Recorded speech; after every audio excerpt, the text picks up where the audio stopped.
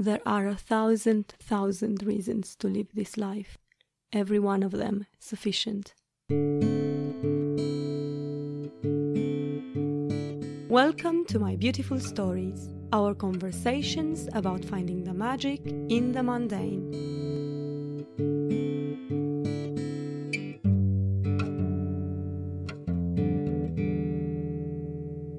Today's story is a promise we made a few episodes ago, more precisely in the gratitude episode. We said we'd tell how we came across Marilynne Robinson and particularly her book Gilead, which is where the quote comes from, and which is still one of my favorite books. And the story goes like this. We love to go out in London whenever we have childcare. Sometimes it's more often, sometimes it's less. Yeah, I think we're quite lucky. We always thought London was a great place to go out, and we still think that. And I guess I prefer going to London than anywhere else around where we live. We are lucky to live in a green area, but I think I still remain at heart a city girl.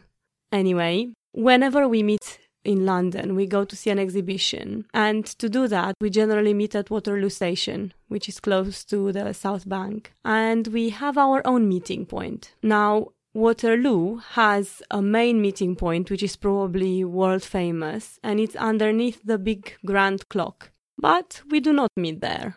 No, we meet at Foyle's bookshop. And this particular store is quite tightly packed with books, but I guess space is at a premium at Waterloo. Yeah, it's just in the station. And you generally arrive first as you leave work earlier. And then I arrive half an hour later maybe, as I'm generally traveling from home, having settled the children. And we always end up spending quite some not planned time in that bookshop. I must admit, I always find it slightly overwhelming. All this beauty, books nowadays can be so beautiful in their covers, and then all that print smell, which I'm so sensitive to and I really love. All of this causes a little bit of anxiety in me because I'm aware I will never have time to read them all. And at the moment particularly, I have so little time to read. On one such occasion, as I arrived in Foyle's, I remember it vividly, you had this book in your hand. You had found it in the recommended by staff section. Yeah, I like that section. The recommended by staff section is definitely recommended. And you immediately asked me if I wanted it, and I remember I hesitated. It sounded interesting, but I desperately need a review first, just to make sure that I will read it when I go home. So I said no, and then we left and we did whatever we had to do. And a few days later, I found it at home. You had actually bought it for me. And it's as if you knew that I would like it. Anyway, I loved that book. I mean, I'm really desperately trying not to give anything away here. But it's such an unlikely book for me to read. Completely not a subject that I would have chosen. But for me, more than the tragedy that does unfold and then its resolution, it's just the way it's written. It's as if you would find yourself inside the main character's head, and with him, you go about your day, and you find yourself reflecting upon every single encounter and every single moment of your day. And for me, it just encompasses how we should at least aim to live our lives, to try and be present and reflective, to strive to pay attention. And in that way, maybe, just maybe, beauty and meaning do not escape us. I guess what I'm trying to say is that this book creates magic in the way it is written. The subject for today's discussion is what makes a good story. How does a story become an exquisite piece of writing? We decided to focus on this because this week it's National Storytelling Week and we wanted to mark it somehow.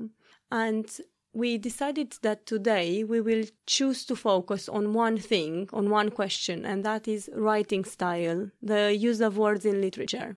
Because, just to add another point, the reason why I didn't want to buy that book in the first place is that I had a few months earlier, bought another book, especially for you. It was a subject that you liked. I was so excited. I really thought that it was just up your street, that you're gonna love it. And I believe you still haven't finished it.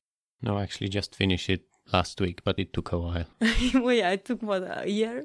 And I know that for a while you just couldn't cross the boundary of this heavy, complicated vocabulary. I'm pretty sure you moaned more than once that it didn't cause you much pleasure to read it.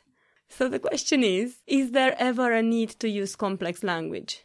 Is it not really actually the real talent of an author to explore any thought, however complicated, any idea, in a very simple, accessible, easily digestible way?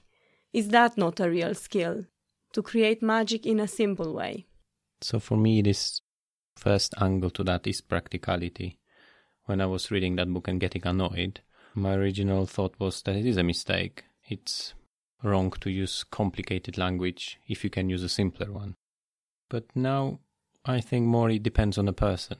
Like with any art, and maybe we do art as a subject in the future, it's about transmitting ideas and feelings from one person to another.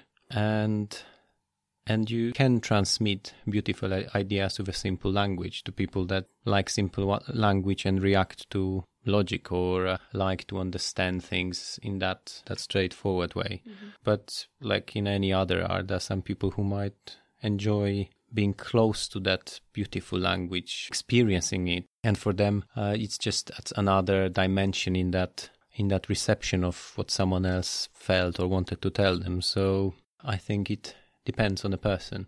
I mean, there are clearly badly written books, and there are, from the language perspective, and there are unnecessarily snobbishly written books, which are not good. But I think there's quite a scale there, and that depends on a personality and personal preference, I think. And also, obviously, this is a little bit of an artificial exercise, isn't it? Because a book is more than just style of writing. It's context, it's building of character, and it's turns of phrases, I guess. But we thought it would be a fun subject to explore. We'll have the recommendation in a second. But before we do that, I wanted to just send you to our Instagram account because it's National Storytelling Week and we both have a love for storytelling, and me even more so. We thought we'd do something special. So we have a little challenge on Instagram. Head over there on my Instagram account @stories. That's STORISSE. And tell us a story of a day.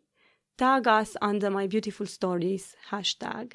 And we will choose up to 5 stories, depending on their length, to be featured on here in the last bonus episode of this series. And one other thing that I was going to mention is that this is the last full episode of the series, followed by the bonus with the 5 stories. And that's it for the first series of My Beautiful Stories podcast. And we have a gentle ask from you whilst we are preparing season 2. Now that there have been quite a number of episodes of My Beautiful Stories, if you have liked them, if you decided to subscribe, it would help us massively if you could leave us a review and a rating on iTunes. It makes all the difference and it helps the podcast to be seen by more people. Also, if you want to share it on your social media, that's also very helpful. And thank you for staying with us on this journey. Thank you. It's probably my turn to do the recommendation. Now with a reputation of a guy that can't read a difficult sentence. No pressure. But the recommendation from me is If Nobody Speaks of Remarkable Things by John McGregor, because it's a book that doesn't use a complicated language, and it's just full of magic, even though it just describes one day on a typical British street and thoughts and events of the people that live there. Is just finds that, to quote your story's phrase, magic in the mundane. Yeah, we both really enjoyed it.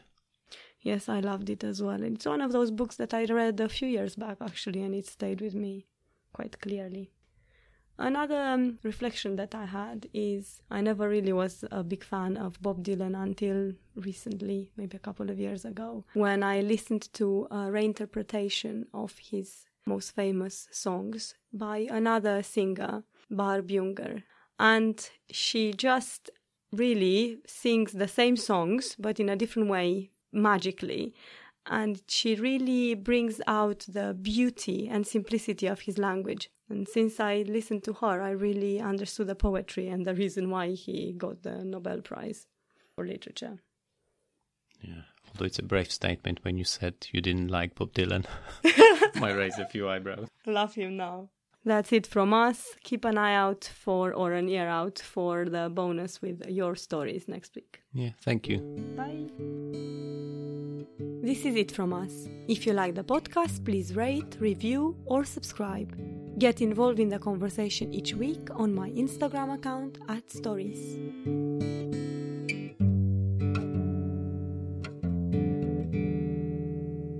I think it just was the sound of the harmonica on every single tune that I took offense with. You didn't like his solos.